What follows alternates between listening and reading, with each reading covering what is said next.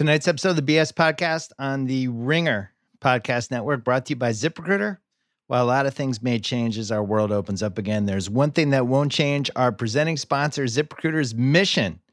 They'll continue doing what they've always done, helping growing companies hire for their teams and helping people find jobs. I had a good friend of mine just recently asked for some ZipRecruiter information because he needed to hire some good people. Had heard us talking about them on the podcast and was like, send me the right way. So I did. If you're actively hiring, ZipRecruiter will invite candidates to apply to your most urgent roles, making it faster and easier to reach people you need. By bringing employers and job seekers together, ZipRecruiter is working to help all of us. ZipRecruiter.com/work together. We're also brought to you by TheRinger.com and the Ringer Podcast Network. If you like soccer, I would keep an eye on the Ringer FC feed over the next couple days. We are injecting some fresh blood in there. Very excited about that. That feed has been quiet for a little while, but soccer is back, and we're going to be livening it up in a whole bunch of different ways. So keep an eye on that if you like soccer. Coming up, I'm going to talk a little bit at the top about the situation the NBA is in right now, and then Ryen Russillo is going to join us. We did the 2007 ReDraftables on Friday. We carved out a whole Friday afternoon to really dive into it. So we're going to run that right here. First, our friends from Pearl Jam.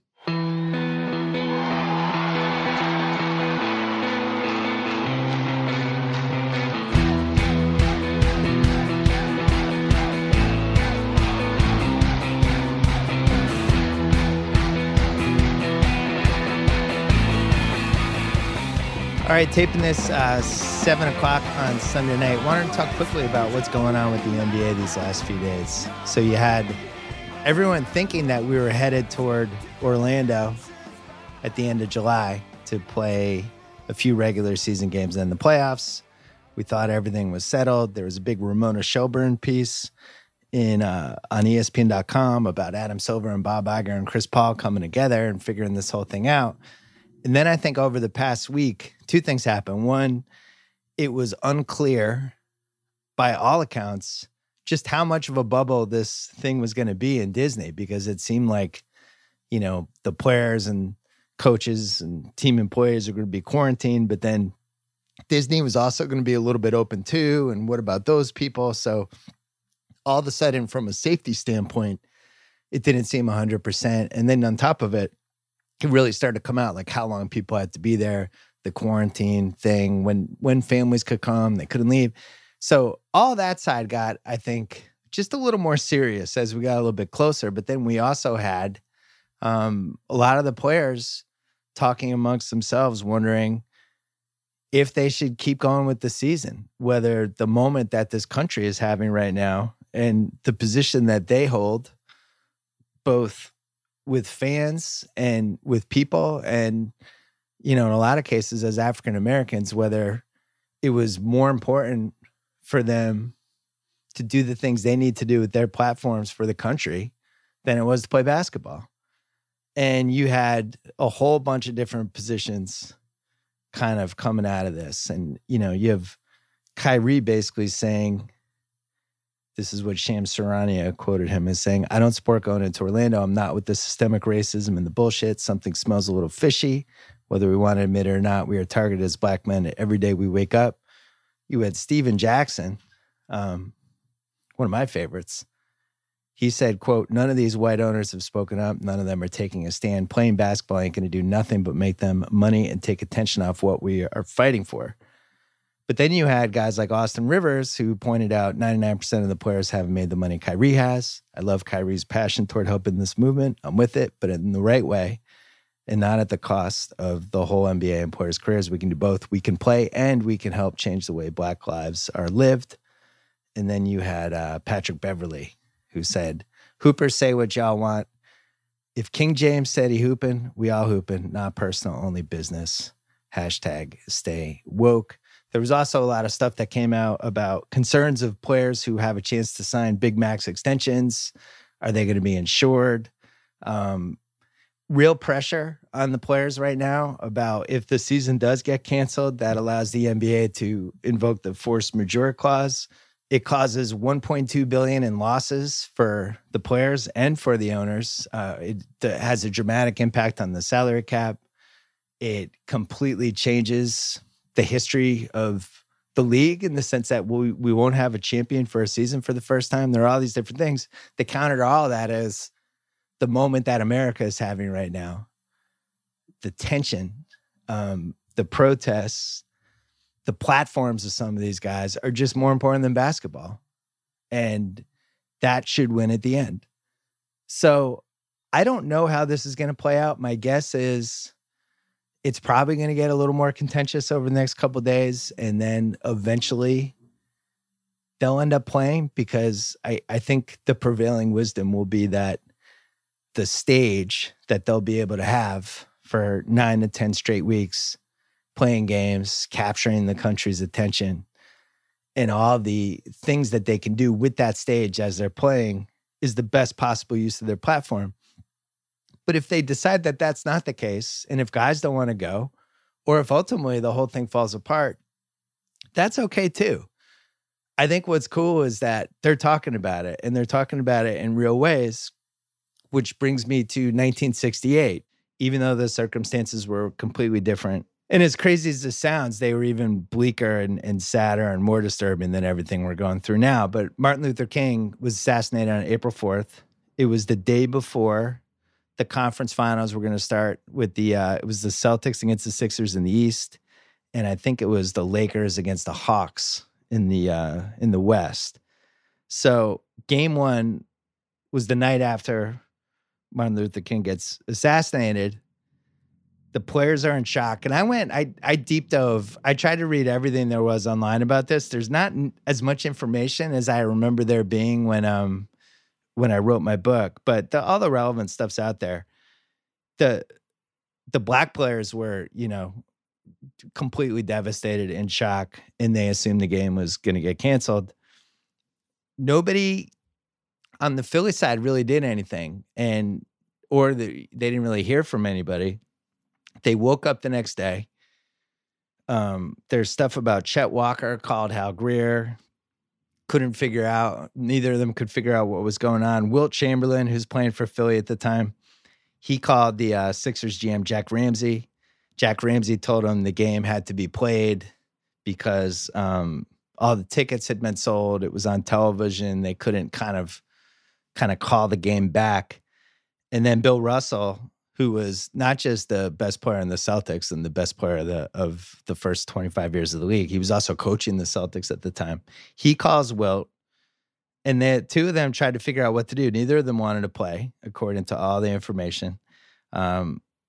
There was a feeling, both teams are telling players, and I think the players probably felt it too, that there was rioting going on all over the country, and the players were being pressured like, hey, if we cancel this game, that could make it even worse. Maybe if you end up playing, it could take people's minds on this for a couple of hours. Arbeck called a team meeting. The Celtics talked it out with Russell leading the way because he was the coach. Apparently, it was a tense conversation, and one Celtic wondered, Bailey Howell wondered why the idea was even being discussed. He was quoted as saying, what was King's title? Why should we call off the game? Some of the black players took that very personally, but Russell said later, they worked through it. They were all really close. And remember, back then, the guys are just hanging out 24/7. That Celtics team in particular had been through a ton of stuff and had really led the way in all kinds of different directions with civil rights in the 60s for the NBA. Russell was the first black coach. It was the first team that started 5 black players. Russell was the most important guy in the league, and they were going to figure this out. And Russell said that he reminded the team, quote, "This isn't black and white. It's an American problem." So they got through it. They decided they were going to play, Wayne Embry was Russell's backup center, and we came up huge in Game 7. He was also the first black general manager in 1972. But he remembers it as, quote, they wanted to keep people off the streets or at least delay it. They thought the arena would be packed and people would be glued to the television. Of course, our immediate reaction was we didn't want to play. We were stunned in the morning and angry, but we understood we could serve a greater purpose. So then Wilt wrote about this in one of his books. He said, Red Auerbach called the Boston players together. They talked about whether or not they should play the game or ask for postponement. They agreed to play. The day of the game, they came to Philadelphia together, united in their grief and in their determination. But Alex, who's Alex Hannum, the Sixers coach at the time, but Alex didn't think to call a player meeting. Most of us didn't see each other until we got into the locker room that night. Remember, no cell phones, nothing. I mean, it's a completely different era. Like Boston, we were grief-stricken, but we were confused, bewildered, uncertain. It showed that night. And then the Celtics, they ended up winning by 9. A couple other notes about that game. The commissioner was Walter Kennedy. He led the decision of whether the game should be played. He left that up to the two owners. And then, and somebody said at one point, if this was the president, it would be one thing. Remember, a few years before, the NFL had decided to play after JFK was assassinated and took a ton of shit for that. The Sixers, Wilt actually called for a vote before about an hour before the game. And the players voted 7-2 to play. Wilt and Wally Jones were on the side of postponing, and Chet Walker refused to vote. So, and Wilt was quoted as saying, I would personally like to see the whole day taken off as some kind of memorial to Dr. King, but I'm only one individual. I don't want to instigate anything. I'll follow the majority. So they end up playing. New York Times, Leonard Koppett was there, and he wrote that quote, it was the eeriest, most subdued sporting event I've ever seen. Meanwhile, there's not any information on what was going on in the Western Finals, but in Elgin Baylor, he wrote a book called Hang Time, autobiography. He said, quote, this is how he felt at the time. I frankly don't know how I would play the next night. I feel stunned, angry, and deeply sad. Our voice has been stilted. I feel the NBA should postpone all playoff games. I called Bill Russell, player coach of the Celtics. He tells me some players want to play, several want to postpone. I don't ask which players want to play. I don't want to know. I picture certain players in the Celtics and even guys on our team, mostly from the South, who I doubt can understand what Dr. King meant to me, to us. I hear comments, quote, he wasn't the president or anything. Why should we call off the game, end quote. The games go on as scheduled. And then President Johnson declares Sunday, April 7th, the National Day of Mourning. And that lifts my spirits somewhat. So the funeral was, they postponed game 2, and Russell and Wilt went to the funeral in Atlanta. And so I knew about all this, and I spent 2 days with Russell in 2012, did it for a documentary that NBA TV did, also did a podcast about it on the Book of Basketball feed, about a lot about that day, and just really probably the most amazing experience of my entire career. But at one point I asked Russell about that whole week and what it was like. And here's what he said. We were talking about 1968 and when Martin Luther King got assassinated. What do you remember now? It's been almost 45 years since that happened. Well, I had met him at the March on Washington. And you were there for the I Have a Dream speech? Yes. In fact, I was invited to go on the stage, but I respectfully declined because they had been working on that for more than a year, and I hadn't done anything. And I didn't think it was right or fair to me go up on the stage and say, see, I'm one of the guys. Yeah. And so I sat in the first row. So you get the news that he's been killed. You're about to play the Sixers in the 68 playoffs. Well, they asked us, do you want to call the game off? And someone pointed out that 12 or 13,000 people on the streets with emotions off the chart. And if we play the game, they'd give the folks a chance to cool down. And that's the reason we had the game. So you're glad you had the game in retrospect. It seems like it was the right idea. I don't know. I don't know how I feel about that.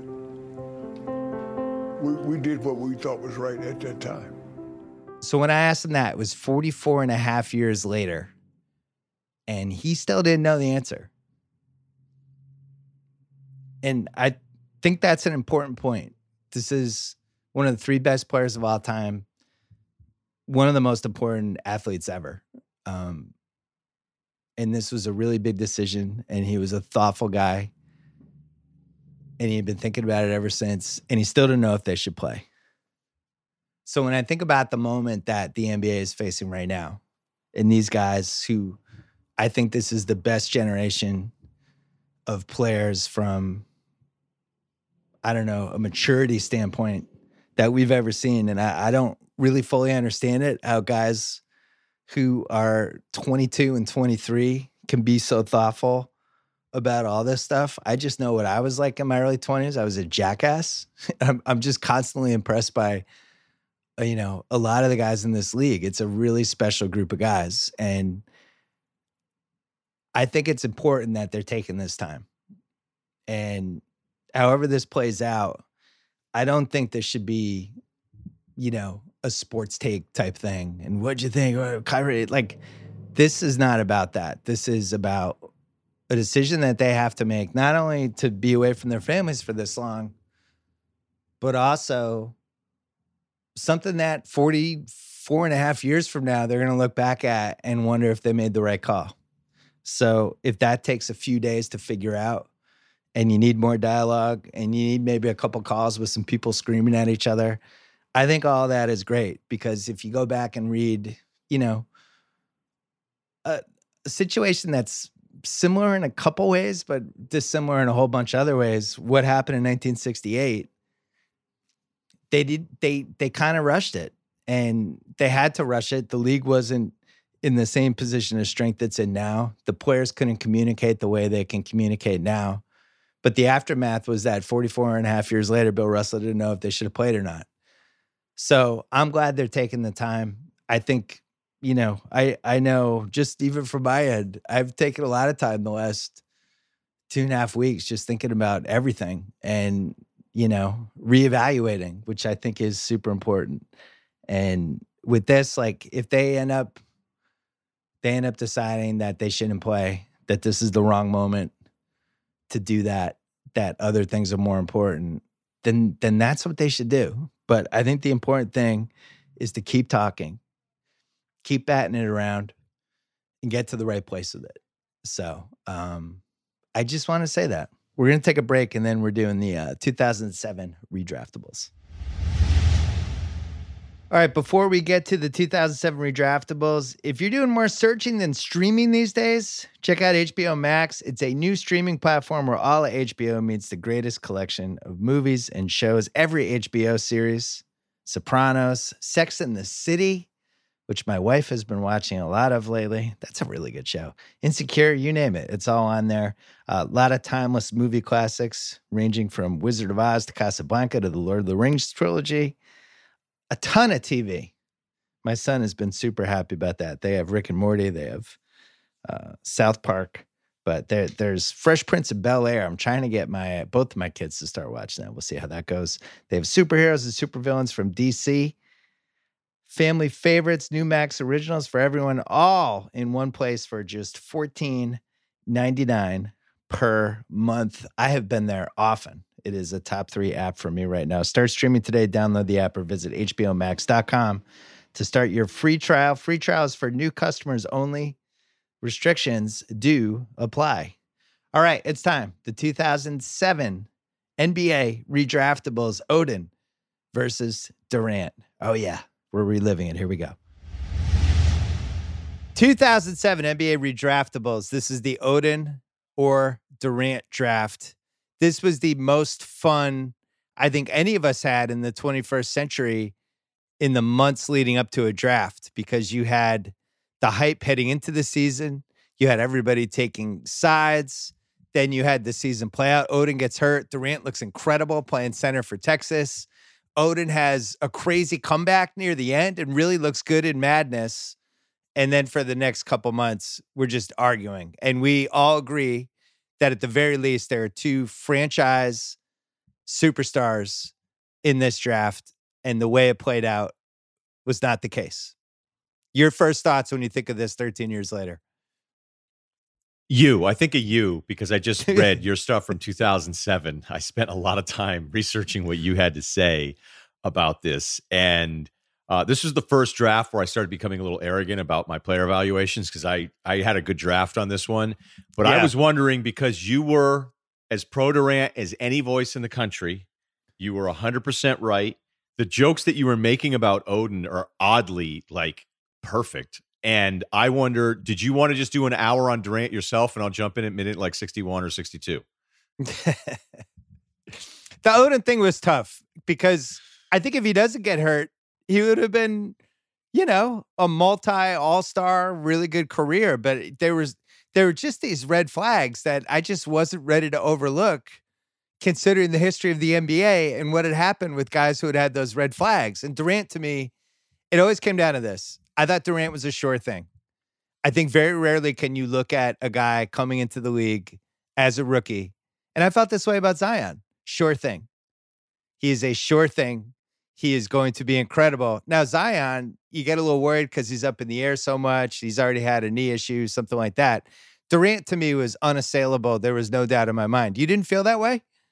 No, I thought Durant was a lock, but I think I still, in 2007, we weren't ready. You always kind of have to remember the mindset then, and we were still a center league. We were a league about centers. This was the beginning of when it was transitioning away from you needed a big man. And, for the longest time, it was look, the Jordan years are different just because he could do whatever he wanted with all the people around him. And they didn't really have they never had anything close to a star center. But we still felt like, okay, you needed that kind of player. And Oden was so good. And I remember going back and watching his high school stuff and talking to Thad Matta. I remember asking Thad, I go, why do you let Oden get himself into these situations where he's out in the perimeter on these switches? Because don't you think he's going to get in foul trouble? And he goes, because he's the best big switch I've ever seen. Now, Garnett's probably the best I think I've ever seen over a long period of time. But Oden had those things. And there were all these other really good players on the Ohio State team, so it wasn't like they went to him all the time. So I was guilty of it. There was nothing about my Oden-Durant thing where it was against Durant at all. Look, he couldn't post. He was sort of weak. In a way, he's like that quarterback that doesn't have that perfect body.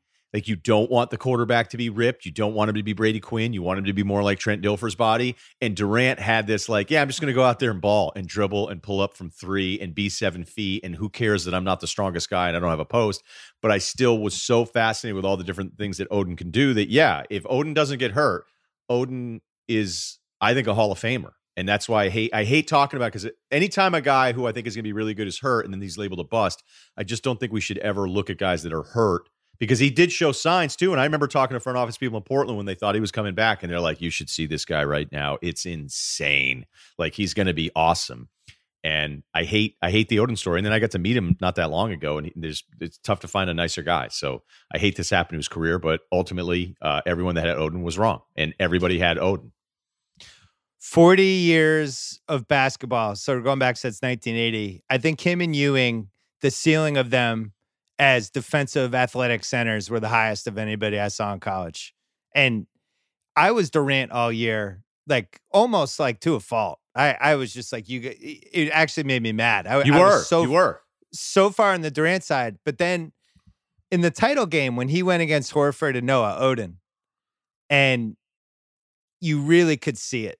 He went toe-to-toe with, I think, probably the best college team of that decade, and was just great. It was electric. He was electric to watch. He was playing hurt. I think he either had a wrist thing then. He had a recovering wrist that he was playing with. And after that game, I really wavered a little. I still was Durant, but not as certain. I remember I wrote an ESPN magazine. They asked me to do a feature, and I did a Dr. Jack breakdown, Oden versus Durant. I had to hand it in probably 2 weeks before the draft. And I didn't even totally make a pick at the end. I listed all these different categories, made a bunch of jokes.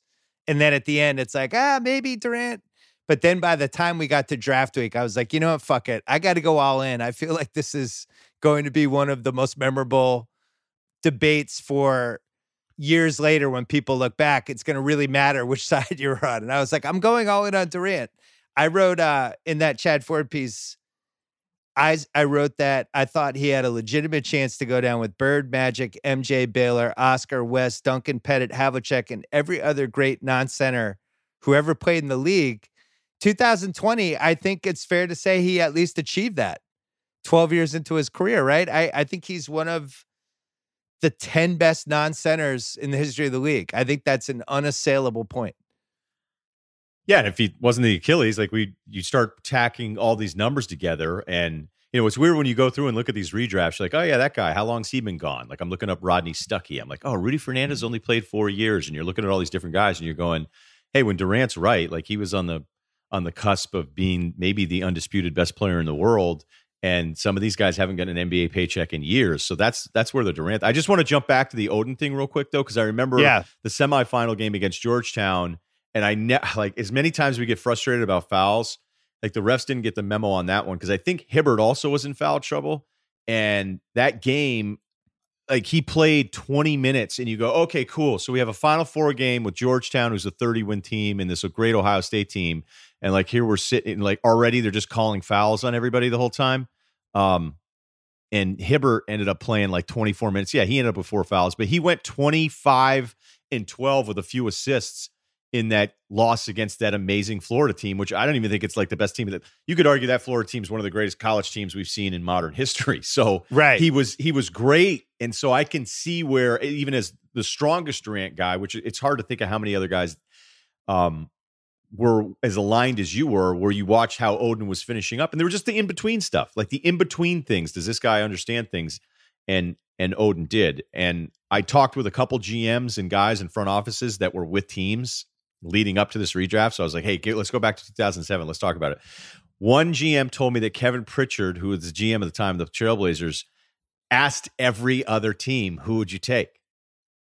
And I guess it came back 29 of 30 teams said they would take Oden, which is just the mindset. That's what it was. And I know the Celtics, you know more about this than I do, but the Celtics, it's always been like they're the team that's saying, I don't know, according to this random poll that I'm referencing here that wasn't even official, but I think the Celtics had always kind of argued after the fact that they were going to be the team that would have taken Durant. I don't know what you believe. So I have a lot of inside info on that, both at the time and then afterwards. And I think they were quiet about it because they really liked Oden as a guy. So they didn't want it to seem like, they were negative him. But 2 things. One was Danny was in love with Durant. Like just in love with him, like just thought he was going to be a superstar and absolutely would have taken him 1. Now Danny hasn't been right all the time with the draft, but on this one, I think he really felt strongly about it. The other thing was they have a team doctor, at least they did back then, that they really used to listen to. And that guy looked at Oden's legs and his knees and all that and was like, I can't let you do this. So I think they were just gravitating toward Durant. I think they wanted the sure thing. When I was writing about it back then, I put probably more thought into this debate than any other draft debate of my life. And I went back and I went through all the franchise centers, and it's like, dude, the best ones ever, Russell and Kareem and Hakeem and Duncan, Moses, Shaq, if you count Duncan as a center. And just like, did these guys have anything in common? And the thing over and over again was like, they had to love basketball and they had to have a will to dominate. And I thought that was the one thing, if you're going to be like, all right, if I'm taking a center and this is going to work out the best it can possibly work out, is this guy going to go on a court and be like, I'm fucking destroying everybody today? And I just didn't feel like Oden was wired that way. He seemed like such a nice guy. He seemed more on the David Robinson side than anything. That was before, like the legs thing was a real thing. I mean, his legs, we knew before the draft, were 1.5 inches different sizes. We already knew he had a surgically repaired wrist. And it just, to me, it was too many red flags when there was a sure thing sitting there. I didn't feel good about it. And that was it. Yeah, it's really easy now when we're talking about one of the great scorers that we've ever seen. So I feel like I interrupted you as you were going to kind of go more of a Durant resume riff there. I can do that now. It's just, what were the knocks against Durant, right? He was too skinny. He didn't post, like when there was talks about like what he was going to be a 3 or 4. And now all that stuff seems so stupid. Like we were so married to these positional like lanes. And now it's, that's part of the evolution of some of the ways we look at the game where you go, why did it take us forever to just say, hey, why don't we just put better players out there? Right. Like, think how simple that is. And yet how long it took for the game to accept that. And there was a whole thing about he lift enough weights. He only lifted like 180. Zero. He didn't never lifted it. Like he couldn't. I think the combine, it's 225 for the NFL one. I think back then, and I don't know if it's it was changed 180 for It's NBA, I think. 185. I'm just going to save you here with the lifting community. It's 185, and he got it 0 times, I think. But who cares? Like if you don't lift and your arms are that long and you've never benched, you're just bad at it. Even if you're like sort of strong, it's just a different kind of learned strength. And so, guys, these young kids that have never really lifted have these insane wingspans. They throw them on a bench. They can't. It's so unfair to be like, oh, this guy's a weakling. So this is heading into the 2007-8 season. This is, still pretty, the NBA is still pretty physical at that point, dating back to the late 90s, going through the 2000s. The 04 Pistons have just won the title with the Wallace brothers. Then in 05, you got a lot of Duncan going against Detroit. The league, the offense was slowing down. It was still more physical. You had a couple of outlier teams like the Nash Sun teams, but for the most part, there was still this mindset like a franchise center is always the best thing to have. And what we didn't really fully realize in 07 was actually we should have learned from the Dwayne Wade finals. The best thing to have is actually an unstoppable offensive player in the perimeter, a non-center, somebody that where the league was going, you could just funnel everything through this person, then run and then put a team around them. And the guy was going to be a lot more reliable than a center. We didn't fully know that in 07. I think Danny was starting to think that way though, because this was the same year where he traded for Ray Allen. He was just starting to think more perimeter offense, and it really doesn't start kicking in until the next decade. But within 5 years, it kind of became crazy that everybody would have been like, wow, Durant, 30 points a game potentially. Of course, that's the guy we should take. But we just weren't there in 07. So this was not I don't feel like this was a controversial pick with Oden. I think like what you said, it really was like all the GMs pretty much, except for maybe one or two outliers, were taking Oden. That was it. Yeah, I mean, to sit back and go like, not only is Durant going to be able to score, he's going to be a 7-footer that we still in 2020 don't really have. I mean, he's Giannis with 3-point range and a better handle. That's nuts. I mean, that's how special this guy is. So anything that we're saying now, back then, like you didn't understand it. You didn't understand the 3-point revolution that was going to be coming. And you didn't understand that you're right. I think the most valuable thing you can have right now is somebody that can create off the dribble, but then also complement it with shooting. And then on top of that, we're talking about somebody who might be like 7'1", and you just can't contest a shot. And the reason I would back you on the Ainge thing here is that I remember, I think it was before the 05 draft, I was at the Waltham facility, and there was a presser, so it wasn't like I was on the beat, but I just showed up and I asked Ainge a question. I was like, "Is there one skill that you go like this is the skill that I prioritize over every other skill?" And he was like, "Yeah," and he gave me like an honest answer. It was weird because it wasn't like a practiced answer. He just goes, "Yeah, shooting," because there's just not enough shooting. He goes, "I wish I had more shooting." He goes, It's almost like whenever your favorite baseball team before the deadline, you're looking at what's available for the trade deadline, and every single fan base is going, if we could just get one more arm out of the bullpen. We just had one more guy to bridge us to the 9th or something. And it's like, yeah, because there's just not enough of those guys. And he had said that about shooting, and to think that there'd be any debate about somebody, but you have to go back to 07 to understand the consensus. Easily the consensus was Oden, because he was really good. Like, you didn't know this was going to happen. And there's so many times too with Portland where they thought he was coming back, and it's like, all right, he's ready to go. He's ready to wait until you see this. And he did have, and I'm not saying it's the Robert Swift glimpse that I get made fun of for bringing up all the time, but there were some stretches with Oden where you go, okay, yeah, like this is not, and that's why I'll say it again, busts are guys that get drafted high who can't play, not guys like Oden. Like Ishan Lan, who we'll talk about in a little bit. I was friends with Daryl at this point, and Daryl had just taken over the Rockets.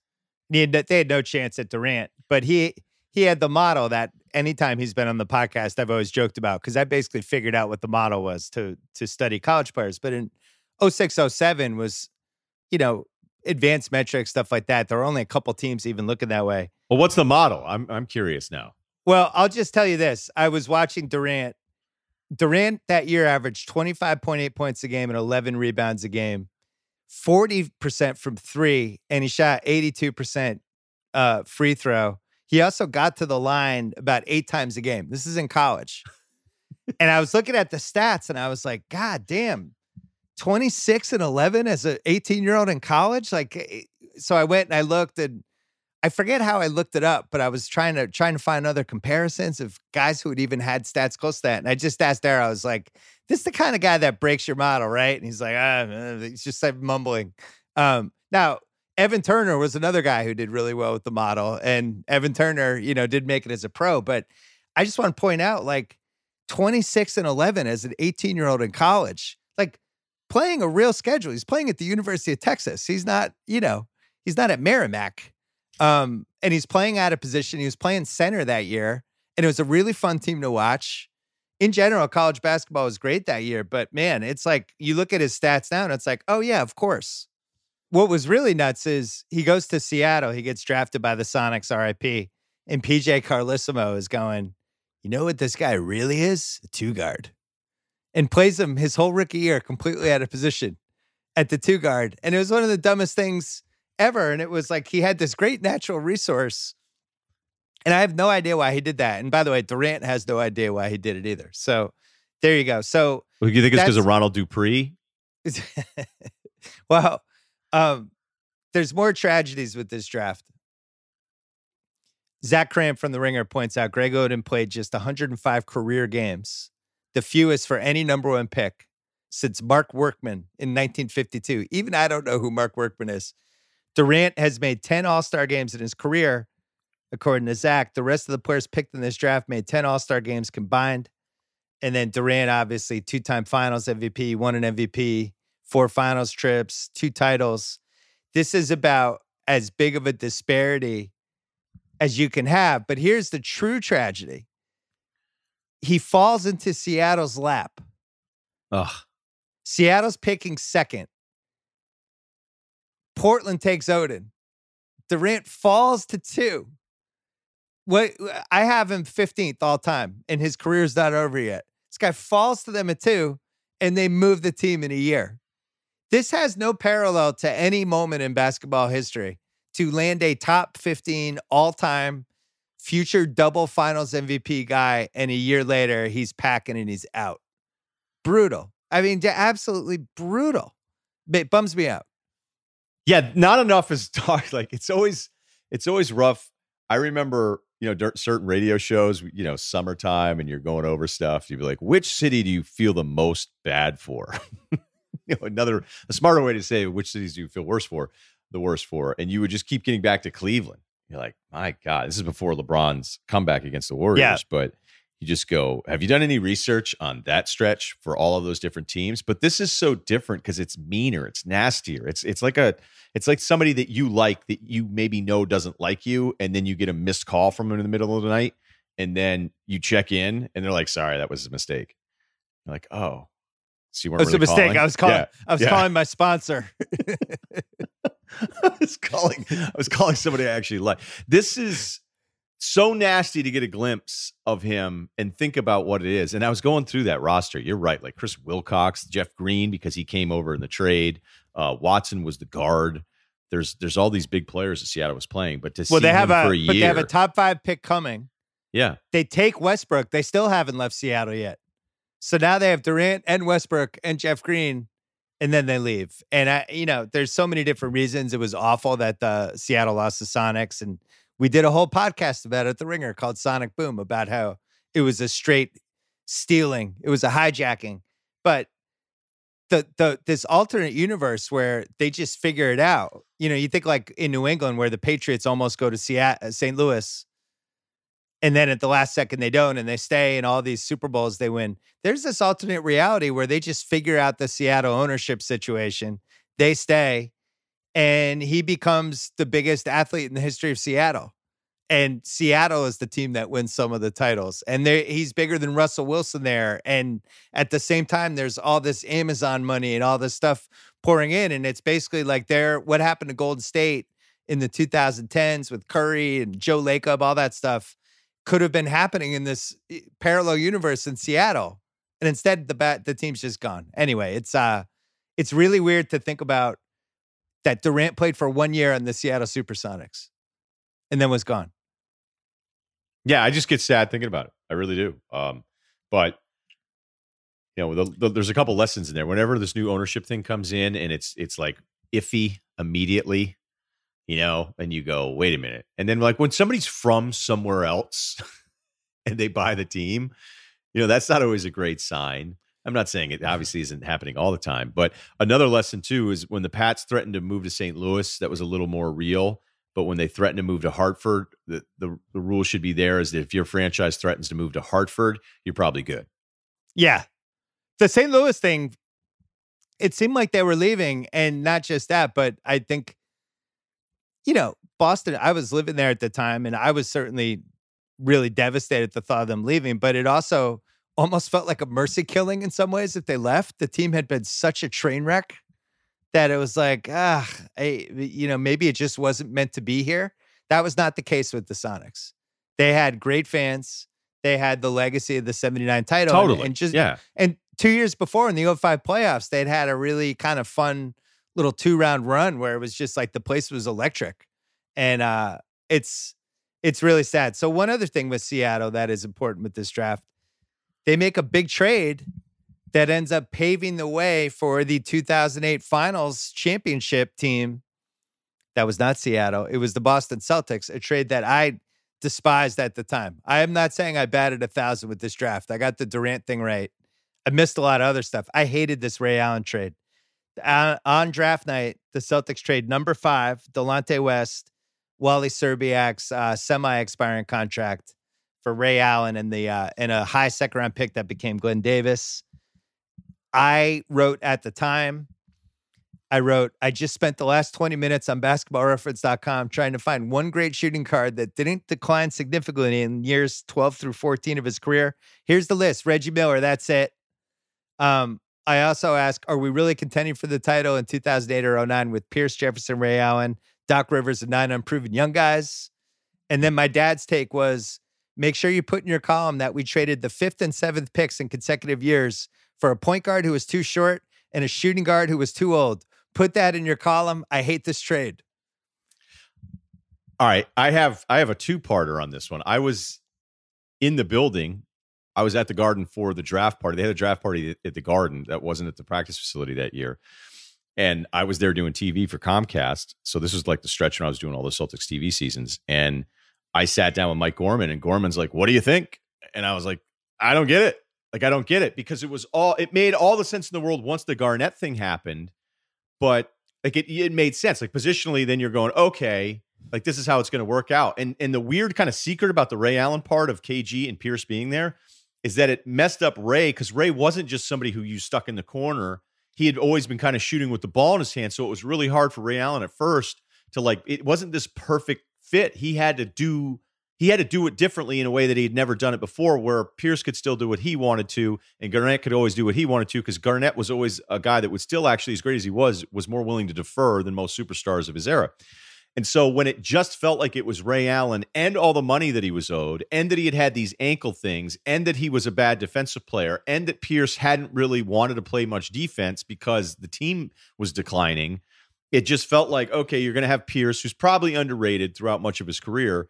But at that time, like, he didn't know if he wanted to stay. He had signed a longer contract. I had interviewed him where I said, did you want out? And he goes, no, I never wanted to do that. And then I just don't think he wanted to make it public, because back then actually guys cared about making it public and didn't want to seem like the bad guy. Now no one cares, which I'm not saying one's better than the other. But when it was just Ray and Pierce, Bill, I don't think it was wrong to go, what is this? What we didn't realize is that Jeff Green was going to be every franchise's new hope, and trading Jeff Green, despite some of the numbers that I know we'll get to, it wasn't really that big of a deal, because this was a 4-person draft. Well, actually, to be fair, it was, well, I don't know. It depends on where your cutoff is, but there's 4 guys. And so moving Jeff Green at the time, he was 6'9", he can handle all these, you liked him, but you weren't really giving up something as much as maybe you thought in 2007. At the time, it was 2 guys, then Al Horford, and then it dropped off again. And there was some Mike Conley, Joakim Noah, Jeff Green, Yi Jianlan. People like Corey So Brewer. Yeah. So I think he was in the third tier. The thing we didn't realize, just because I don't think a lot of us were sophisticated enough about some of these numbers yet. First of all, Ray's 4 Seattle seasons were, looking back, like kind of amazing. He's almost 25 a game. He's taking 7.5 threes a game. He's shooting 39%. His shooting percentages were 44, 39, and 90. And he was either at the end of his prime or hitting whatever he was going to become. But Reggie Miller was a really good parallel, because Reggie Miller was somebody who was able to extend that part of his career in a long way. Ray Allen did it better than Reggie did. So that was one thing. The other thing, and Danny, I hesitate how much credit to give to him for this, but he clearly deserves some, because he knows if I have Pierce and I have Ray Allen, I might have enough left to get KG. Because at this point, we know KG's on the block. We know he's getting shopped. We know only a couple teams have a chance to get him. And so the reason I hesitate to give credit is because GM sometimes it's 3rd and 16 and it's the Mahomes Super Bowl play, right? Where you're just like, all right, Tyreek Hill, just let's run that button hook play, and I'm just going to heave it, and I'll take my 7-step drop. I'm heaving it. Hopefully you'll catch it. I feel like that was the KG trade, and it was brilliant, but there was also no guarantee they were going to get him. And if they didn't get him, I don't know what this Ray Allen, Paul Pierce, Al Jefferson nucleus ultimately is for the next couple of years. And you're treading water with a 48-win team. So it sets up the Hail Mary. They completed the Hail Mary, but there's also a very good chance the Hail Mary would not have been completed. So Ray had played 55 games a year before that, and then 3 years before that, he played 56. So that's 56 in his 28-year-old season, 55 in his 31-year-old season. So the Celtics getting him at 32, and at that time, I mean, he had to have been a max guy. I mean, he was 16, 18, 19. Yeah, so I mean, he was making major money at the back end of the extension that he'd signed in Seattle. And I was like, I don't know. But the Garnett part of it, he had to have known. He had to have known because it was McHale. And the thing that always gets forgotten in all of this is how bad did McHale screw this up? Like, KG wants out, but KG didn't want to be the bad guy in Minnesota. And as we've learned now, a decade plus later, that KG was told like he'll be part of this thing, and that fell through, that he was going to maybe be brought back in some ownership role. And so he was like, he's mentioned recently he's out on the Taylor. But if you're McHale, you have to get that asset. Like, forget what Jeff Green ends up becoming or the picks beyond that. You end up trading Garnett after Ainge has already traded a lottery pick. Right. So what are you doing? And, there's no way Ainge at that point can say, hey, I'm trading for KG, but I'm not giving you the 5th pick. Like, you're doing whatever you can. So that's a mistake on McHale's part, but I'd have to think that Ainge, because I think you and I, we'd been talking very, very infrequently, but I think even you and I were emailing prior to that one where I was like, I'm hearing this KG thing is done to Boston. But again, there was a moment where it was before, and then it was a moment where it was after. And so, in KG, by the way, he got a 3-year max extension from the Celtics sight unseen too. So that quickly changed his motivation for how little or how much he wanted to be in Boston. So I'm going to defend the trade McHale made with the Celtics. Has anyone done that before? Well, I've talked about like what the other options were, because people have made it out to be that McHale just hooked up his buddy, which definitely happens in this league. But go ahead. So Al Jefferson was a legit commodity. We talked about him in a previous ReDraftables, but he was really good. I mean, and he's somebody, he hurt his knee and he still made an All-NBA team after that. I think he was a guaranteed 21 and 12 guy for a long time. So he wasn't chopped liver. The biggest thing with that trade, there was Gerald Green was in there, who still had a lot of value from the year before. He was a lot of value. I think he was considered to be a 1st-round pick, right? There was another 1st-round pick. Right. Okay. But here's the big thing, and this is the part everyone forgets. The Celtics had Minnesota's 1st-round pick that they could roll over in either 08 or 09.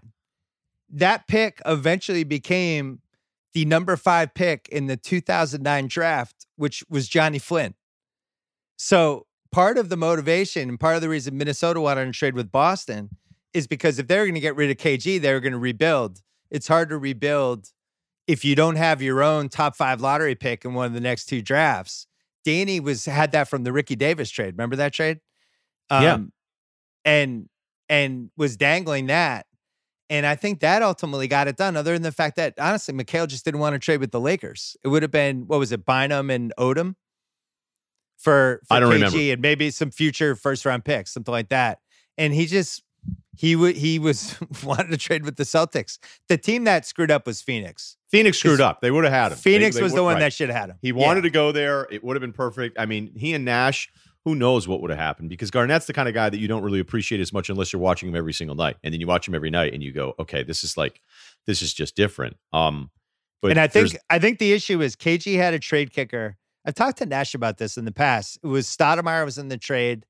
I think it might have been Stoudemire and Marion together because they had to add up the salaries for the KG trade kicker, and then Minnesota had to throw in something else. And I think Phoenix just didn't want to take on the money was what it came down to. But they ended up giving away Marion, or not giving away, but they traded him for Shaq the following season because Marion was making like 17, whatever.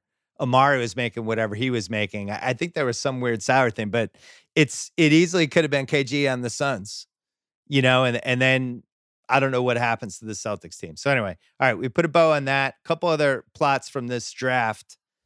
Yijin Lan, or Yijin Lan, I think you pronounce it E. I'm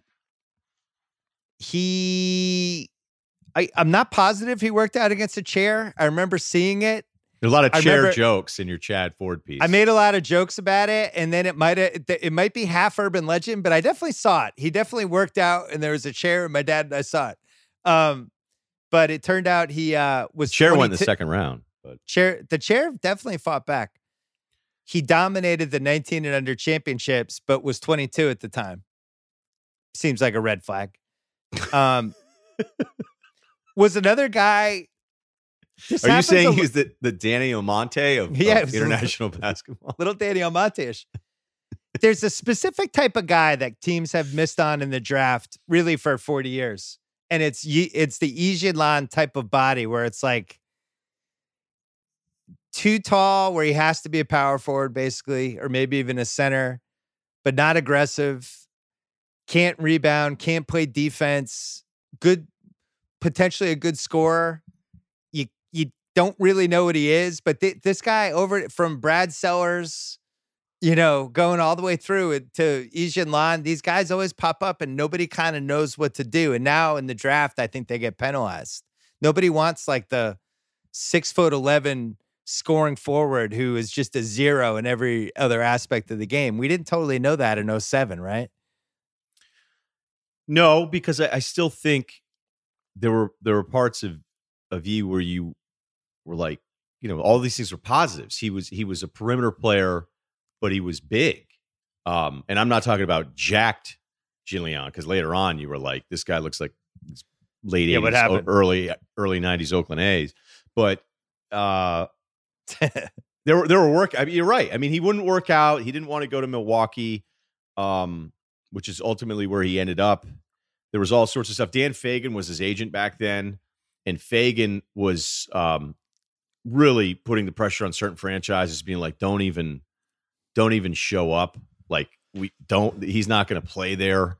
There was a lot of, I was calling around on this draft because it's more recent memory as opposed to some of the other ones, but the amount of agent power that was going on back then, still probably stronger than today. I mean, the agents still were controlling so much of this, and they wanted Yi in a bigger market. They wanted to do all these different things, and it just didn't work out, even though he had like I mean, is it okay to say that his rookie year was somewhat promising, or was it the kind of thing where you looked at and went, wait a minute, this is a huge mistake? Because his rookie year was his best year, and it's not like it was some amazing advanced stats year, but I think there was still this foring. I gotta be honest. I was out the entire time. I was never at any point enamored or interested. He couldn't shoot 3-pointers, but wasn't really I just didn't know what he was. He just didn't. Yeah, but what were you watching? What were you watching to be able to? Are you saying you were out because he was the unknown? Because I still think there was a little hangover of the unknown here, where it was like considered like Eastern Bloc guys, it's like, all right, let's start drafting unknown Asian guys really high. No, I'm saying when he was actually on the Bucks, and I would see him on League Pass, and I would just be like, "What is this?" Like, even you look at his stats, he's a 42 for his career, he's a 40% shooter, and wasn't a 3-point shooter either, and didn't really rebound. So it's like, so what are you? You're 6'11". So you have no low post game, you can't shoot, and you're not a rebounder defender. I don't know. I thought it was really a bonkers thing. We forgot to mention, talking about the Celtics. Yeah, we should do some more Celtics. No, just quickly. They have what, a 40% chance to get one of the top 2 picks, something like that. 33% chance. Wasn't it? Are you asking me to confirm? They change the percentages like every few years, so I don't remember off the top of my head. It was at least 33%, and everybody's hopes that, it had been a really bad run dating back to the Reggie Lewis dying, the whole thing. And then when they got the 5th pick in the lottery and they had no chance to get Oden or Durant, it was like rock bottom. I have a really sad column in my archives where it's just like, oh my God, like are the Celtics ever going to be relevant ever again in my lifetime? It was one of those. And that 5th pick, ironically, turns into Ray Allen and then number 5, KG. And within a year, they win the title. I'm telling you, this was inconceivable in May 2007. It was, if you had told me 13 months later, you're going to be celebrating the title, I would have been like, what happened? Did the other teams like leave the league? How did we do this? So I was at Comcast that night for the lottery, and the excitement in that building that day leading up to the lottery was unbelievable. And Kevin Miller, who I've referenced before, was just the guy, putting all these shows together, and a guy became a close friend. And, he's just going like, all right, it's just for business. What does this mean? Landing Oden or Durant. And then there's a bunch of younger employees there where it's like, hey, they may add 10 head counts to the company this season. And like people, I don't know if you ever watch Christo Doyle's Gold Rush, but I've always been a huge fan of the show, although one of the minors started annoying me enough that I kind of was out on it, checking out a little bit.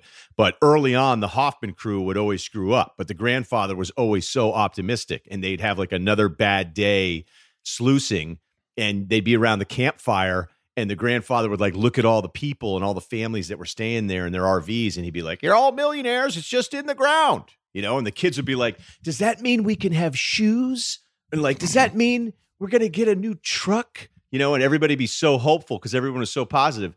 And after they land at 5 in the lottery, the looks on, and I wasn't full-time either, the looks on the faces of the employees who were going like, if it went 1 or 2, I get health insurance. I have a steady paycheck. I have like, I can finally stop living. And we're looking around going, this is over. Like nothing. And for it to go from that to a title is, as you said, impossible, but always a great reminder of how often in sports, when you think you want, I mean, look, it can apply to life, how often you want this thing or this job or this move, or you need something to work out for you. And when it doesn't work out, it ends up being the best thing that could have ever happened. I think 5, the odds of them getting the 5th pick in this draft were like 2% or something. It was almost. Would you do this? What? Let me ask you this. You can't have the 2008 title, but you have Durant. Oh, in a heartbeat, I'd take Durant. Just see what you figure. I'd take you Durant get one. in the uncertainty. Yeah, I'd give up 08 for Durant. You know what's funny about that whole month, though? The Celtics fans, we were so confident that this was going to work out that there were actual like talk radio debates and TV debates to be like, who should the Celtics take, Oden or Durant? I was doing them. They didn't even have a pick yet. It was like, who should they take? And then they get 5 to put a bow on. 5, and like you're coming around on Al Horford going, oh my God, like we're not even getting him. You don't want to say it out loud, and then there Conley had some concerns, but you were like, Conley's clearly for. The more you watched it. And, there were knocks on him. So I think there was clearly, the gap between Horford and Conley. But then you go 5? To put a bow on this, it's in my office. You've seen it. I have their envelope from this draft. Somebody at ESPN, he grabbed it after the lottery. He grabbed the number 5 with the Celtics logo in it, and he mailed it to me. And he's like, hey, I thought you should have this. And I kept it. And it turned out to be a good luck thing. Let's take a break to talk about the original light beer, Miller Lite. It's always been there to bring people together in real life through Miller time. And maybe getting together with a few friends in real life isn't as easy of an option as it was 5 months ago, a year ago, whatever. Miller Lite can still be enjoyed with your people. Figure it out. Social distancing drinks, maybe a little outdoor bar. Everyone's seated 5-6 seats apart. Zoom drinks, whatever you want to do. I've had some Zoom drinks lately. I actually feel more connected with a lot of my friends than I have in the past, just because we're all so freaking bored. Miller Lite, the original light beer that tastes great. It's less filling, which means it won't get in the way of enjoying time with your people. I'm on the record. It's been my favorite beer since I was allowed to start drinking beer. Miller Lite, the original light beer. While you're home, enjoy a classic available for delivery today. Celebrate responsibly. Miller Brewing Company, Milwaukee, Wisconsin. 96 calories, 3.2 carbs per 12 ounces. Back to the 2007 ReDraftables. Couple other things from this draft. Yijin Lan went 3 picks ahead of Joakim Noah, which caused me to write a few years ago, we're never going to run out of gasoline, internet space, or dumb NBA teams. I still feel that way. We're always going to have at least 5 really dumb teams. The Hawks took Al Horford at number 3. We were so skeptical of any decision they were going to make with anything. People were actually nervous they were going to fuck it up. And then they actually did the right thing. But it was like, it was one of those things where it's like, it seemed perfectly reasonable they were going to take Yijin Lan over Al Horford. We all knew Al Horford was going to be good. He was, to be a sure thing. I didn't think he was going to be a multi-time All-NBA guy, but he was clearly somebody who could be like the 3rd best guy on a title team. Didn't you feel that way? I loved him. And look, I like him still. And I know that, people try to knock him at the end and he's taking the brunt of all the Philly criticism. And he was never going to be good enough, I think, for Boston fans when he got that contract. And it's like, well, wait a minute, if he's a max guy and everybody talks about how great he is, how come he can't make a big shot at the end of games? And I think some of that stuff is fair. I think some of it's unfair. Look, I like Al Horford so much. I have a cell phone number. I've never texted him. That's how much I respect him. I won't even text him to ask him if he wants to come on and do anything, even though I've interviewed him a couple times. Remember, there were 2 other things. Because of all these Florida guys, it was like, which order are they going to go? And you remember there was that leak thing of Billy Donovan supposedly saying between Noah and Horford, he was like, if anybody thinks that it's close, it isn't. And so I think because I was becoming pro Horford, became a little anti-Noah. And we'll get to Noah later, so I'm not going to use all this stuff now. But I mean, I ended up loving Noah for a bunch of different reasons. But Noah's agent at the time was trying to orchestrate where he was going. And a team that was in the lottery that I did talk to today said the agent actually told this GM about, Noah's his client. And he goes, he doesn't love basketball. So just a heads up, rich dad, prep school, he's not that into it. Like, to imagine ever describing Joakim Noah as somebody that doesn't love basketball, because I would argue every time he's been on the court, he's loved it as much as anyone that he's ever going up against. And Noah ended up being somebody that I ended up liking a lot more, but I had a bit of this anti-Noah thing. And then Noah went from like, could he be the number 1 pick the year before to, whoa, like this guy's going to go 10, 9 or 10. Like, how did that happen? So it was like a weird correction on Noah. That's a good point, because he almost came out in 06, and he would have been probably a higher pick in that crappy 06 draft than he was here. Here was the draft order for the people listening. Portland was 1. Seattle was 2. And it's funny because if they were going to fix the lottery, this was the lottery to fix for the Celtics, right? You wouldn't have gone Portland, Seattle as your top 2. So all the lottery conspiracy people took a big hit. Atlanta was 3. Memphis was 4. Celtics 5, Milwaukee 6, Minnesota 7. And Minnesota coming off the disastrous where they flipped Brandon Roy for Randy Foye. And at that point, it's clear Brandon Roy is going to become something. KG's unhappy. McHale, nobody knows why he's still there. They're a mess. Charlotte is 8. Chicago is 9. Okay, why is Chicago 9? The Eddie Curry trade. Yet again, another top 10 lottery pick from the Eddie Curry trade. And as it turned out, there's a huge drop-off after 9. It goes Sacramento, Atlanta, Philly, New Orleans, Clippers. But Noah who goes 9 in this draft. And after that, it goes Spencer Hawes, A.C. Law, Thaddeus Young, Julian Wright, Al Thornton, Rodney Stuckey, Nick Young. I mean, it like goes off a clip. Top 9 was Oden-Durant, Horford, Conley, Jeff Green, Ejin Lan, Corey Brewer, Brandon Wright, Joakim Noah. One crazy note about this draft, which is even crazier than Durant having as many All-Star appearances as everyone else in the draft combined. Durant has almost 23,000 points career.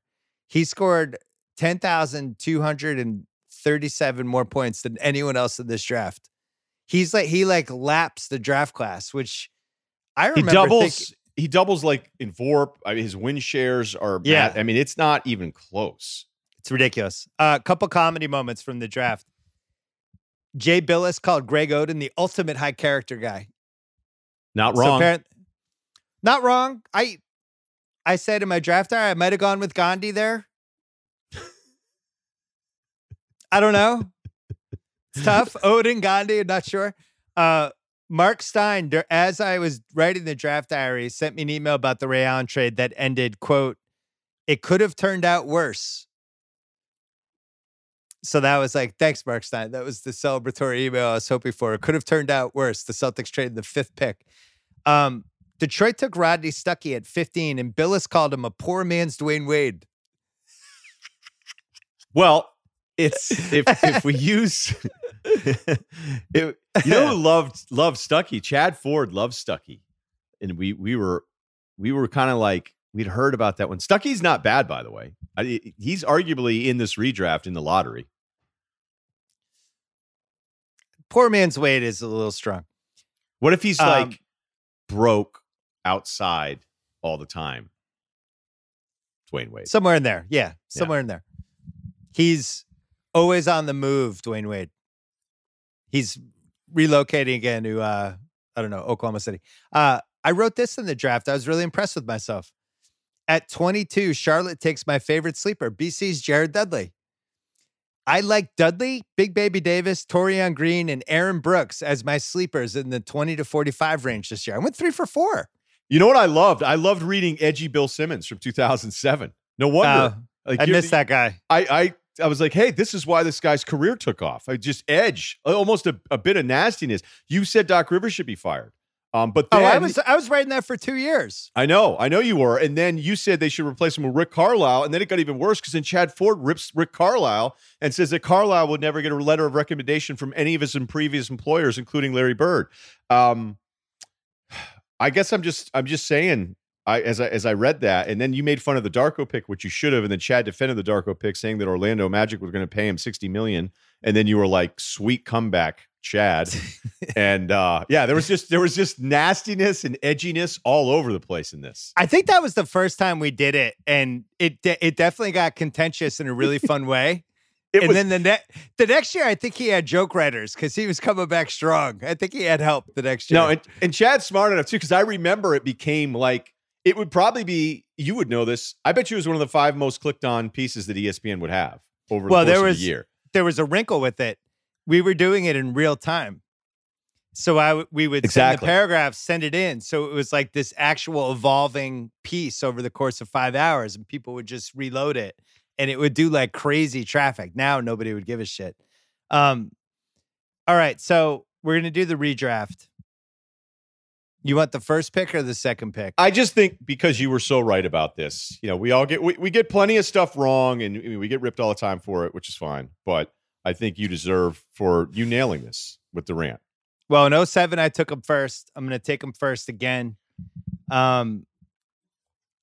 Career 27, 7-4.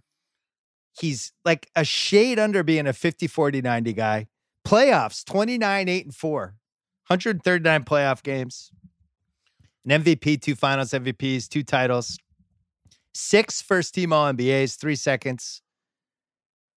He is 3 second-place MVP finishes. And then there's also a really good what if Portland had taken him.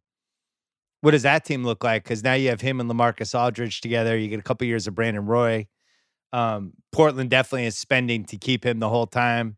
I don't know if they stumble into the Damian Lillard trade at that point, so who the fuck knows? But a lot of what ifs in every direction, but I would Probably say not on the Lillard thing. Probably not. I mean, it's just the ripple effect of this stuff. yeah, they probably don't get him.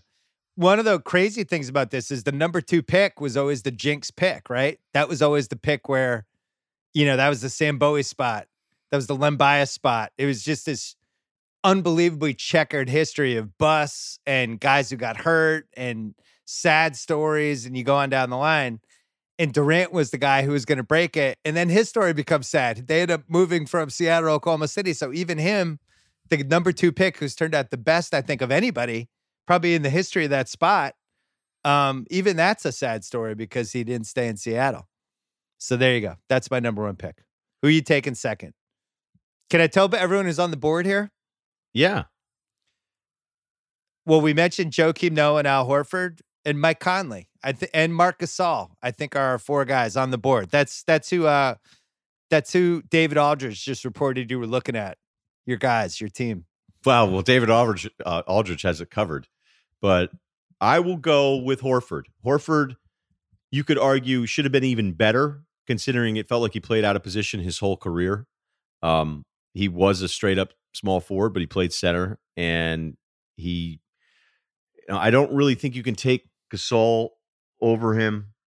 There's a Gasol argument that we'll get to here because he's going to go pretty quickly. He might even go next, but I just loved everything about Horford, and I loved him as a teammate, even though I didn't play with him, obviously. And one team that took him out to dinner right before that draft, they were hoping to move up to get him because it was Atlanta. They're like, Atlanta will do something stupid. They were just people circling, going, those guys will do something stupid.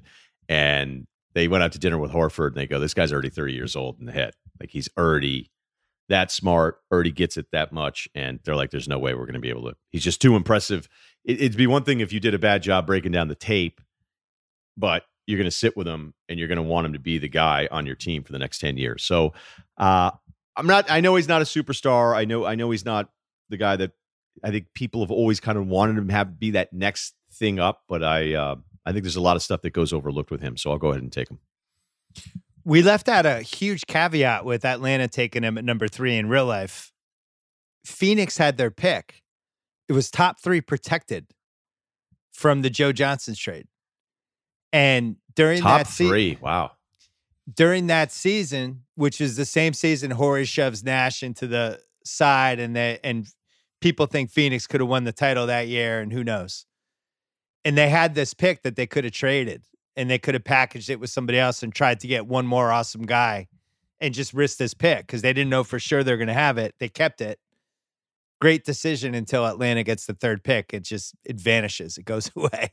So Atlanta went from, we might not have this pick at all, to they end up getting Al Horford, who they get 8-9 years out of. 3 conference finals for him. He made 1/3 team All-NBA. From 10 to 14 to 16 and 10, 55%. I mean, his stats are impressive. I think what's interesting about him is how he evolved as the sport evolved, right? He started moving out further and further and became this kind of stretch 5 in a lot of ways offensively. I loved having him on the Celtics. With all that said, I had Gasol number 2 on my board. So the case for Gasol. So you're taking him 3? I'm taking him 3. I would have taken him 2. And the reason is this. I just think his ceiling was a little higher than Horford. Especially like you go to that 2011 Spurs Grizzlies series. And I thought I think those 11, 12, 13, and 14 Spurs are good teams. And the 12 team, especially, Kawhi's there as a rookie, but you go all the way through, all those teams any of them had a chance to win any title each year. And the Grizzlies really took it to them. And it was really Gasol and it was Zebo going against Duncan, who still had most of his fastball at that point. He made second team All-NBA in 2013 and first team All-NBA in 2015. That's pretty good. 2015 Defensive Player of the Year. They won 5 series in 5 years at Grizzly. Most famously, they make the 2013 conference finals, and then he ends up with this late career thing where he goes to the Raptors and wins the title. A beloved teammate by all accounts, much like Horford. And, I think he went 48th in this draft and was Powell's fat brother. He single-handedly saves the Pau Gasol trade from being probably the worst trade of the last 25 years. And the other thing that helps your argument is he didn't start until he was 24. And the first year he played, he's playing like 31 minutes a game. And you go, wait, what is this? The similarities between the two, at their peak, their positioning and just understanding of like half-court defense and help rules and that kind of stuff, incredible. Man, incredible to kind of like, look, nobody's going to sit there and say, hey, I'm going to watch guys shading for help and see how great they are positioning. But that's what they did. But where Gasol, the argument from going 2 here is that you probably feel like he's a guy you could dump it into in a big spot for a bucket more so than Horford. You know what's crazy? Horford played 846 games so far. Gasol's played 831. Gasol's basically averaged 15 and 8 and 3. Horford averaged 14 and 8 and 3. Horford's slightly better shooter, but their careers are about as similar as you could possibly get. Even win shares, Horford's 90.7, Gasol's 82.2. VORP, Horford's 35.4 or 33.4, Gasol's 35.4. It's razor thin. I think the edge has to go to the All-NBA. If Gasol was a first-team All-NBA guy, I have to give it combined with the 2011 Spurs. So you're on the clock at 4. 4th pick, there's no debate. It's Conley. Do you want to guess what Conley's career assists per game are? I was wildly unimpressed by his career stats. I couldn't believe it. I had him 5th on my board. Wow. So I'm not going to get my guy. All right. Well, I'm taking Conley. I mean, Conley, I understand the all-star resume thing. It hasn't happened. That's not because he's not deserving. It's because it just didn't happen. The league is loaded with point guards, especially the West. When you think of the years that Conley played. I love Conley. I know right now with the Jazz thing, it hasn't been good. That's not what we're doing here. I'm surprised you think that it's a debate at 4. But longevity-wise, I'm going to take Conley over what I'm assuming is you going with Noah at 5. Hold on. I'm talking to my guys. Just want to make sure we want to do this. Here's the thing with Conley. I think it matters that he didn't make the All-Star team. I think it matters that his career stats weren't that impressive, or that you even look at the playoffs, he's 17 and 7, 41% shooting. He won 5 series, obviously, because he was on Gasol's team. I never felt like he was one of the 6 or 7 best point guards in the league at any time. And I kept coming back to Noah, who I think has been unfairly stigmatized by everything that happened from the moment he signs with the Knicks in 2016, right? It's just like now he's like contract bust, all the Knicks fans turn on him, all that stuff. But I think his 9 years were really good there. And, from 10 to 14, I'm taking him 5th, by the way. Is there any way I can trade you 6 and 8? Yeah. Well, wait. No, you can trade me 6, 8, and 10. I'm keeping Noah. I would trade you every pick I have to take Noah next. Because I don't want to take. Go ahead. He was double constantly. In the playoffs from 9 to 14, he's basically 11-11, almost 3 stocks, blocks plus steals. I was doing countdown in 14, and he was the first team All-NBA, and I remember arguing on the show about it, where I was just like, this guy's the best center in the league. Like, there is no other choice. He has to be. He was 13, 11, and 5 that year, 5 assists a game. They really tapped into something special with him. And here's what I think is the important point. He is probably the biggest victim, other than Derrick Rose, of that Derrick Rose knee injury, and for how he would have been remembered this decade. Because you think like that 2012 Bulls team, which I think would have gone toe-to-toe with Miami in a lot of ways, and then 13, 14, 15, Noah stays there. He's in the mix that whole time as like a Final Four playoff guy. And I always thought he was better in big games. And you could see the seeds of it in the 2009 Bulls Celtics series. He was awesome in that series, going against the KG list Celtics. I just really liked his game. And, I think like one of my favorite regular season games ever was when they ended Miami's 27-game winning streak. And it was basically him, and it was little Jimmy Butler, some Luol Deng. That was when Jimmy was little. And he was he was just a gamer. I just gamer. He's gamer. He's the ultimate gamer. Yeah. And when he first comes onto the scene, he's 6 points a game the first couple of years. And you're like, yeah, you know what? Like, why were people even talking about this guy going number one? As I've already been over the timeline. Like, I had a challenging timeline with Noah. Noah was fourth in MVP voting in 13-14, and it wasn't wrong. He won Defensive Player of the Year. I still remember him running up and down the court in that Wizards series when the Bulls beat him, and I thought he was going to die in the game. Like, he was done. So there's a way to argue that he goes even higher if you wanted to say, is Tibbs his coach or is it somebody else, where maybe the end of Noah's career is different because he was never going to want to come out of a game. He was never going to tell you he was hurt. And look, LeBron deserves all the praise in the world. But the fact that Noah's like, I don't give a shit. Right. Like, I don't care. I know I'm Noah and I know you're LeBron.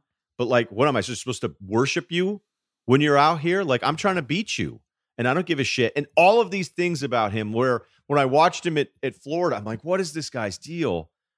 And then I don't know if it's us getting older or us appreciating it more. I go, hey, what's the most important thing? Do you care? Do you want to win? He is all of those things. You want every basketball player to have that Noah DNA.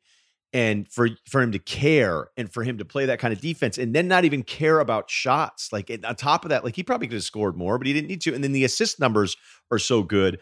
I'm just like you. I'm a huge Noah fan. It just sucks that it was basically over at like 29 years old, maybe 28 years old. I think there was a little burning the candle hard on both ends that probably didn't help. That probably sped up the career there. But or some would say that it was good that he could get his mind right and get away from the stress of NBA life. Oh, there you go. I would just rather have 9 years of Noah than 12 years of Connolly. Now, yeah, but the Noah thing, even though Noah's coming back with the Clippers, like, it's been done now for a while. No, it's been done. I know. So, and Conley's still going. And one thing also, to be fair about the Conley assist numbers that are incredibly underwhelming, and people are going to listen and go 5.7 a game for his career. They did run so much stuff through Gasol. It wasn't like he was coming down the court every single time dictating everything they were doing too. It's fair. You get 3 extra Conley seasons if you take him over Noah. I just like the ceiling of Noah a little bit more. All right. You're on the clock at 6. By the way, for everyone scoring at home, get ready to fall off a cliff with the 2007 draft because it's about to happen. Hey, what's the number one sign of a bad home security system? A home security system that's so complicated you never use it. It's exactly the type of security system SimpliSafe has spent a decade fighting against. They believe simple is safer. It's why SimpliSafe is the home security for right now, when feeling safe at home has never been more important. That's true. SimpliSafe was designed to be easy to use while protecting your whole home 24/7. Order online with the click of a button, open the box, place the sensors, plug it in. Your home is protected around the clock. No technician or salesperson has to come and disrupt your house. You don't need to pay any outrageous monthly fees or sign a multi-year contract. 24/7 professional monitoring, emergency dispatch. It all starts at 50 cents a day. That's a deal, considering SimpliSafe was named, quote, best overall home security of 2020 by U.S. News and World Report. They have been a sponsor on our podcast for many years. People in my life have it, including me, including nephew Kyle. If you have experience with SimpliSafe, you know how great it's been. Head to simplisafe.com/BS. SimpliSafe with 2 eyes. Get a free HD camera. If you're one of my listeners, simplisafe.com/BS to make sure that they know our show has sent you back to the 2007 ReDraftables. This is so funny because I'm about to take somebody I don't want to take, because literally everybody is somebody I don't want to take now. My feelings would be hurt if you didn't take your guy here. I'm not taking him. I'm not taking him.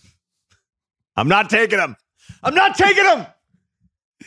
Who are you taking?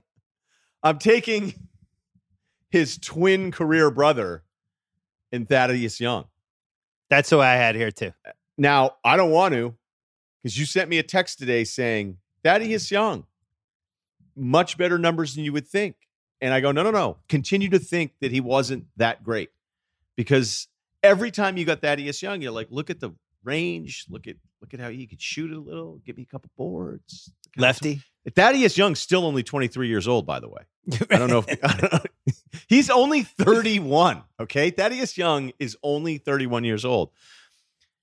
But he had a couple years with those bad Philly teams. A couple of those Philly teams were close to 500. The rest of them were bad. And then Hinkie took over and it got much worse. But he was like 15 to 18 a game. He's got a couple like 18 to 19 PER seasons. So, I think everybody always wanted to be a little bit better because of the eye test, because of the tools, because he could shoot. He's all these things. I feel like he was underwhelming, but I can't really argue for any of the guys to jump him here in the 6th pick. I think I changed my opinion on him probably 230 times over the course of 10 years. Because there would be some games where you'd watch him and you'd go, man, Thaddeus Young's really good. I always forget. And then there's another game and you'd be like, hey, is Thaddeus Young, has he been out there the whole time or did he just get here? Did he just show up for the 4th quarter or was he here the whole time? He's just one of those guys, which is so funny that he's in the draft with Jeff Green. Yeah, Thaddeus Young could have been the support group. He could have been another one of these guys. Because he's like right lefty now, Jeff Green. You're listening going, hey, did you know Thaddeus scored like 17 a game last year? And you're like, oh, what did he shoot from 3? Oh, 34%. And how tall? Oh, that's amazing. And just like you said, he is invisible for too many stretches. So, well, amazingly, this would have been a good trivia question for the people at home. Who is the second highest I already knew what the answer was. Career points. Second highest career points guy in this draft, and it was Thaddeus Young. He would have been like my 7th guess. So, yeah, crazy. I can't remember a single Thaddeus Young moment other than the 2012 Sixers Celtics series. Can you? No. It's not a knock. I'm not against him. I just, like, if you were like, give me your top 3 Thaddeus Young moments, I'd be like, I don't know.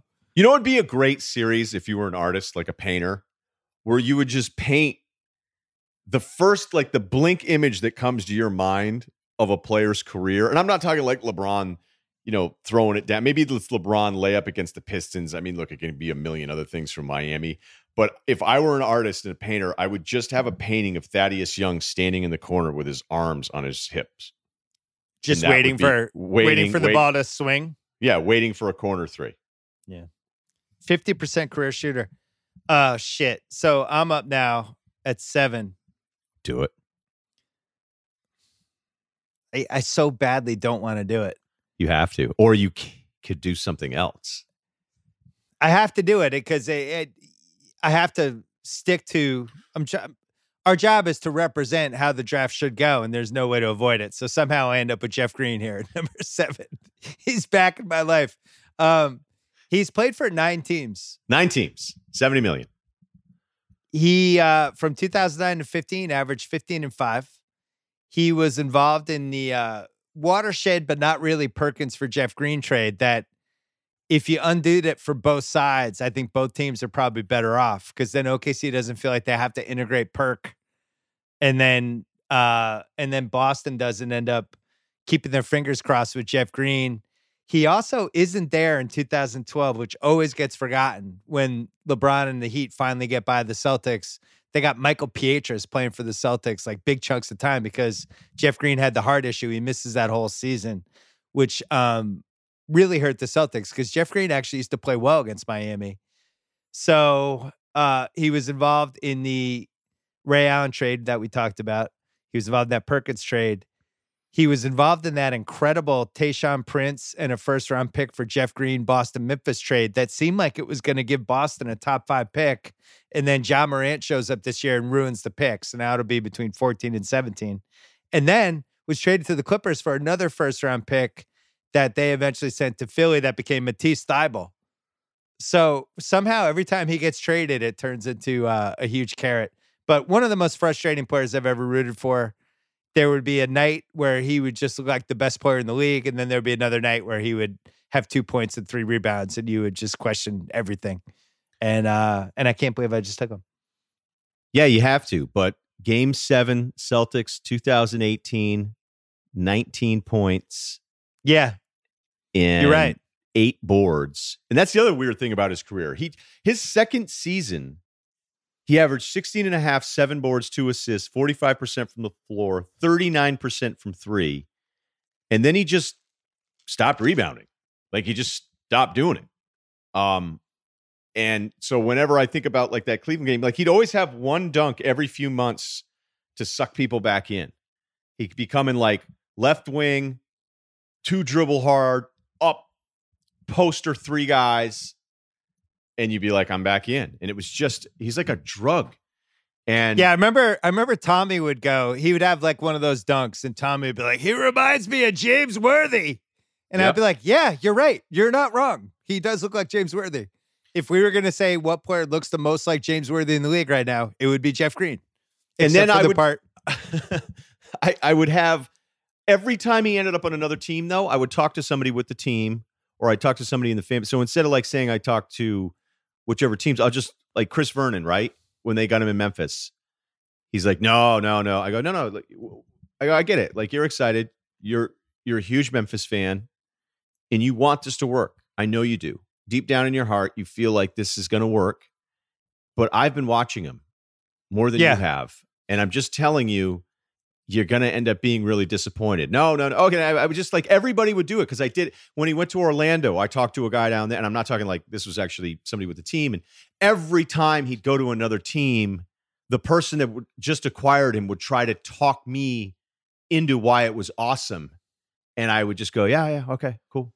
No, I got it. Yeah. Let me know. Just you can text me in 2 months. Let me know how you feel. And people would always talk like, by all accounts, great guy. Oh, everybody loves him. I remember watching him in college at Georgetown. One game that I remember just being like, wow, this guy's really talented. It'll be really interesting to see what he becomes, but it really could be something great. And then you would see him the next day and be like, see a lottery pick? So it was like, even in Georgetown, it was still this yin yang with it. And, you know, he just could never totally put it together. But I think that 2012 season is probably the big what if for him. You're on the clock at number 8.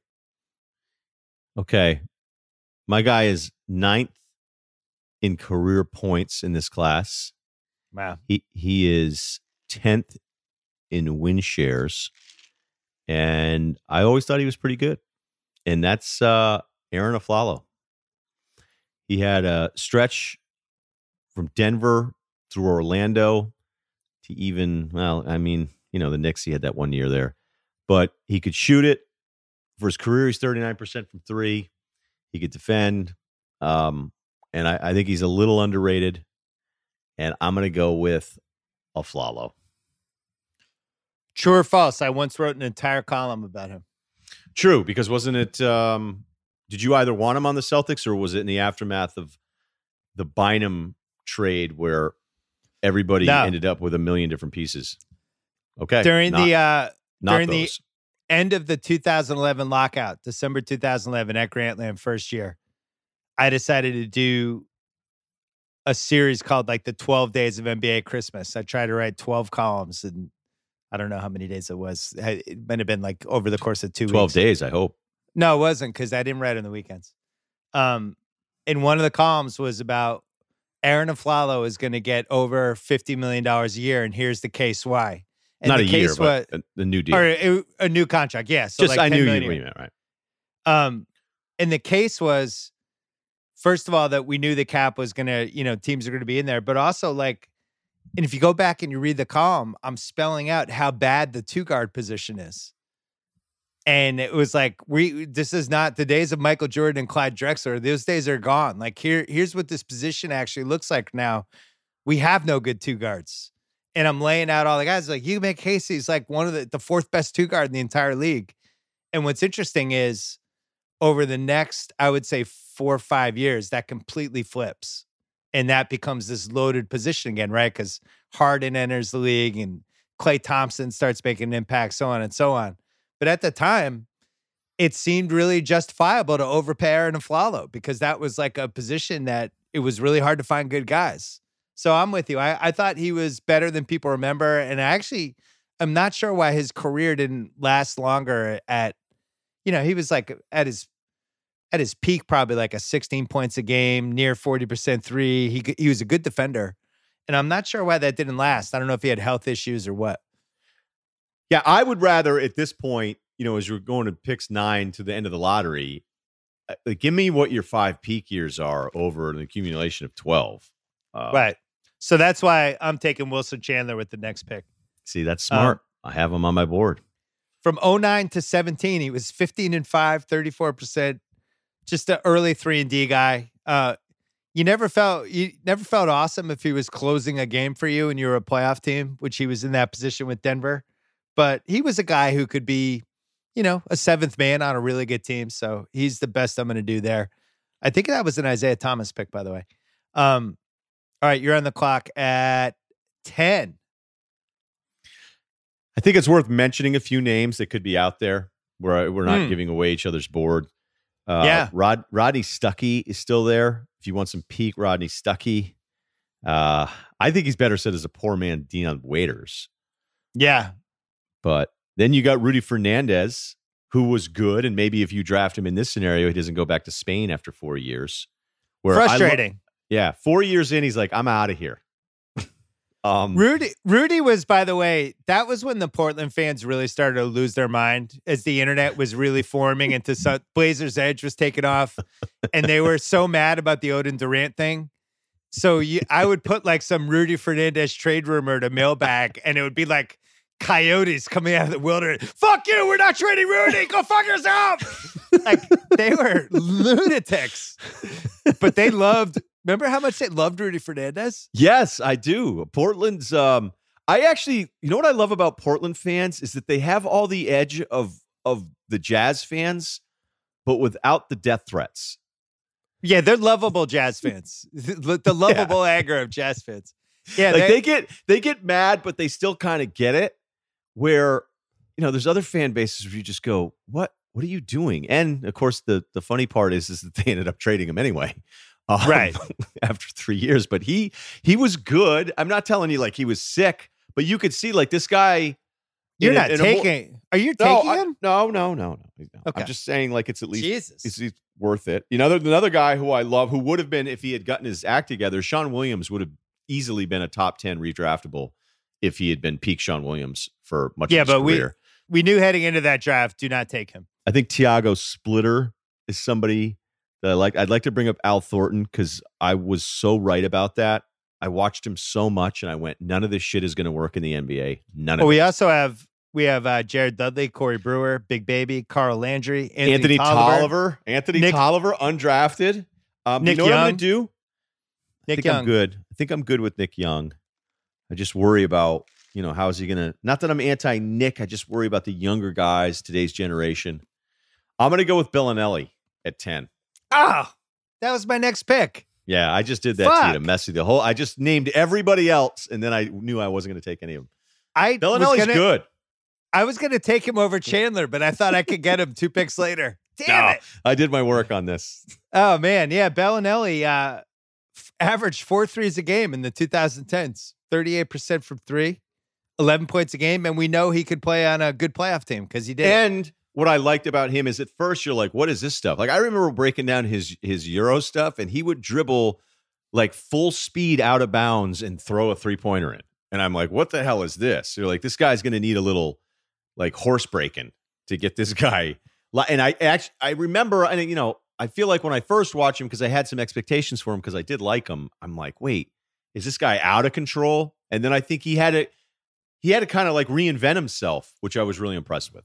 So. Good heat check guy, good spacer, and looked like Sly Stallone. So, all things I loved. Yeah. What else? I am on the clock. Is this 11th or 13th? This pick? 11. Wow, we got to make 4 more picks. Good Lord. Take Al Thornton again. I can't take Nick Young. I'm sorry, Nick Young, but I can't take you. I'm going to take Carl Landry. Oh, Daryl's so proud of you right now. Because we're now at the point of this process where it's like, if you had 2 really good years, that's about as good as I'm going to do now. Carl Landry in 2010 averaged 18 a game. I guess he had 1 really good year. I feel like we thought he was better because Daryl was always telling us how great he was. I thought he had 2 really good years. Hold on. I'm calling my guy back. I'm not taking him. Wait a minute. No, I'm taking him back. I'm not taking him. This has never been done. No, he's off. No, he's no. I called. I don't care if it's your company. I think you just drafted him. No, I recalled the pick. Hmm. All right, Well, fine. that's been done. I'll take. Nah, You know what? Actually, go ahead because I want to know who else you want to take so badly that you're going to get rid of Landry. Nah, I'm going to keep him. He was a solid. He was like a solid 13 to 16 points a game there for 5 years. Better today, probably too, because he was an undersized big. Then, what was it about? Was it his post defense that Daryl used to just freak out about? Well, he went. Or Was was that second Chuck round. Hayes? Chuck Hayes is the post defense guy, I think. No, Landry he had knee issues, so he fell, and then it was just a classic. Put him in, and the guy could get buckets. So, all right, I'll take him. It's not like anybody else is good. Corey Brewer's still out there. Yeah, sure. Tiago Splitter, I feel like needs at least to be mentioned here, but it's really down to a couple. I'm going to go ahead and take Dudley. Dudley, who I would say he and Sean Marshall on those BC teams were probably my most disliked duo of any college basketball team I've ever seen.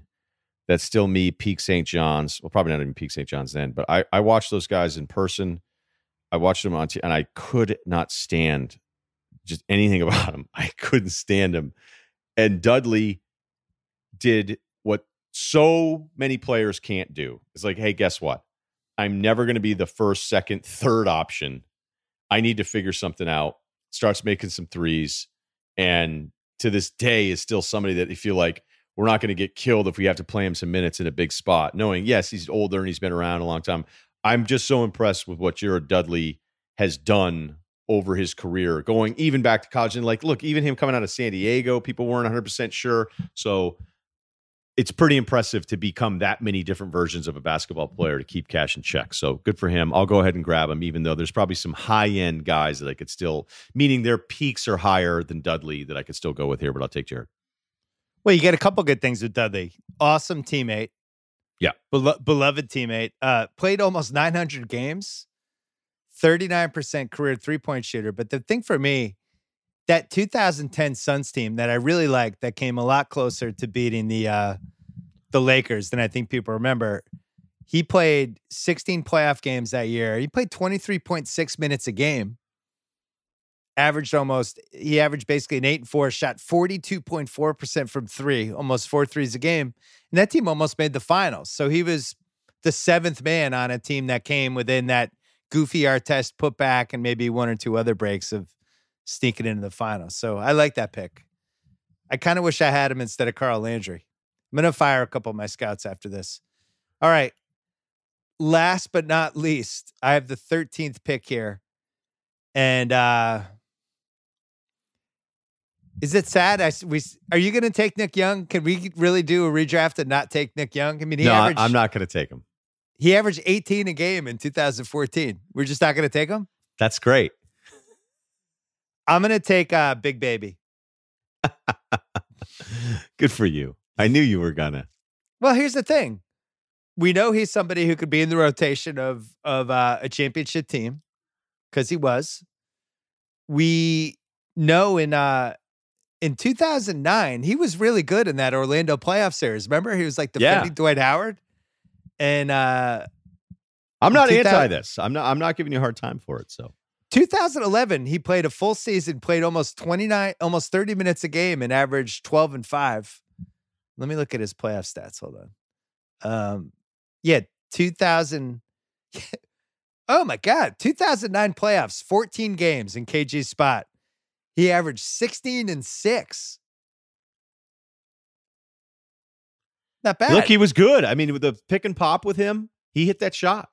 Like you had to defend him because he could shoot. He really could shoot. And then the way his footwork was incredible because you'd always look at him and think like his body type. No, actually like his footwork. I remember before that draft, one of my favorite guys was like, no, people are going to whiff on him. They're like, this guy should be a lock first rounder, but they're going to look at his body and knock him. And they go, but if you look at his footwork, he's special. Like this guy has like that pitter patter running back.